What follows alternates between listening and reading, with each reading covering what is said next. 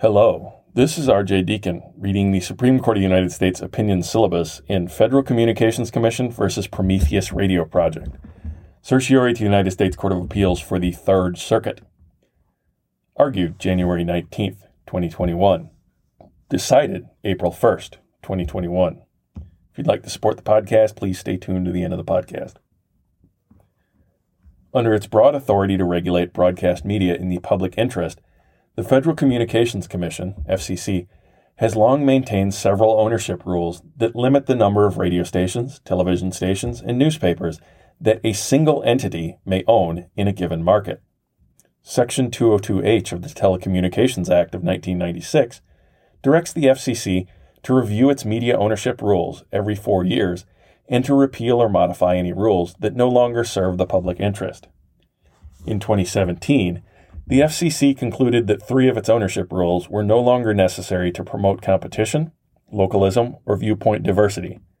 The Commission further concluded that the record evidence did not suggest that repealing or modifying those 3 rules was likely to harm minority and female ownership. Based on that analysis, the agency decided to repeal 2 of those 3 ownership rules and modify the third. Prometheus Radio Project and several other public interest consumer advocacy groups, collectively Prometheus, petitioned for review, arguing that the FCC's decision to repeal or modify the 3 rules was arbitrary and capricious under the Administrative Procedure Act. The Third Circuit vacated the FCC's reconsideration order, holding that the record did not support the agency's conclusion that the rule changes would have minimal effect on minority and female ownership. The Supreme Court decision is reversed, and Justice Kavanaugh delivered the opinion. The FCC's decision to repeal or modify the 3 ownership rules was not arbitrary and capricious for purposes of the APA.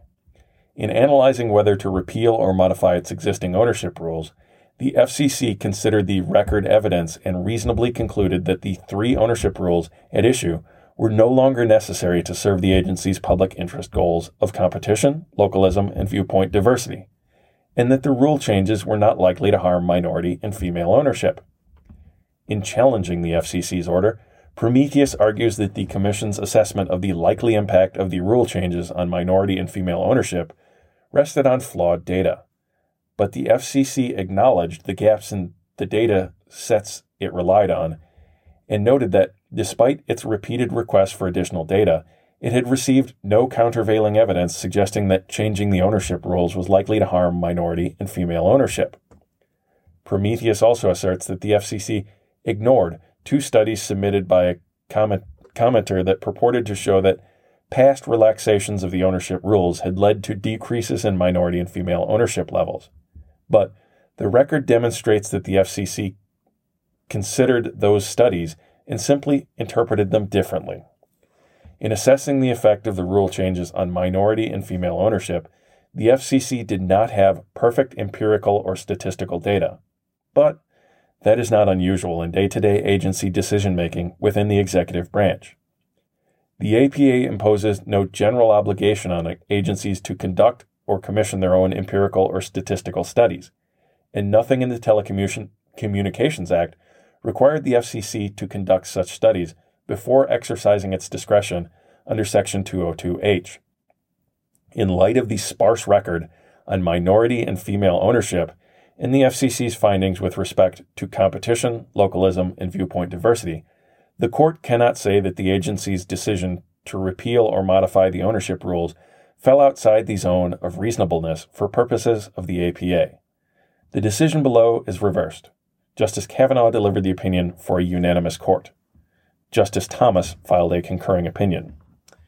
If you'd like to support the podcast or support me as I work my way through law school, please find the podcast on Patreon or follow the PayPal link in the show notes. If you'd like to reach me, I can be reached at rhodesscholar80@gmail.com. That's ROADS like the truck driving roads and the number 80.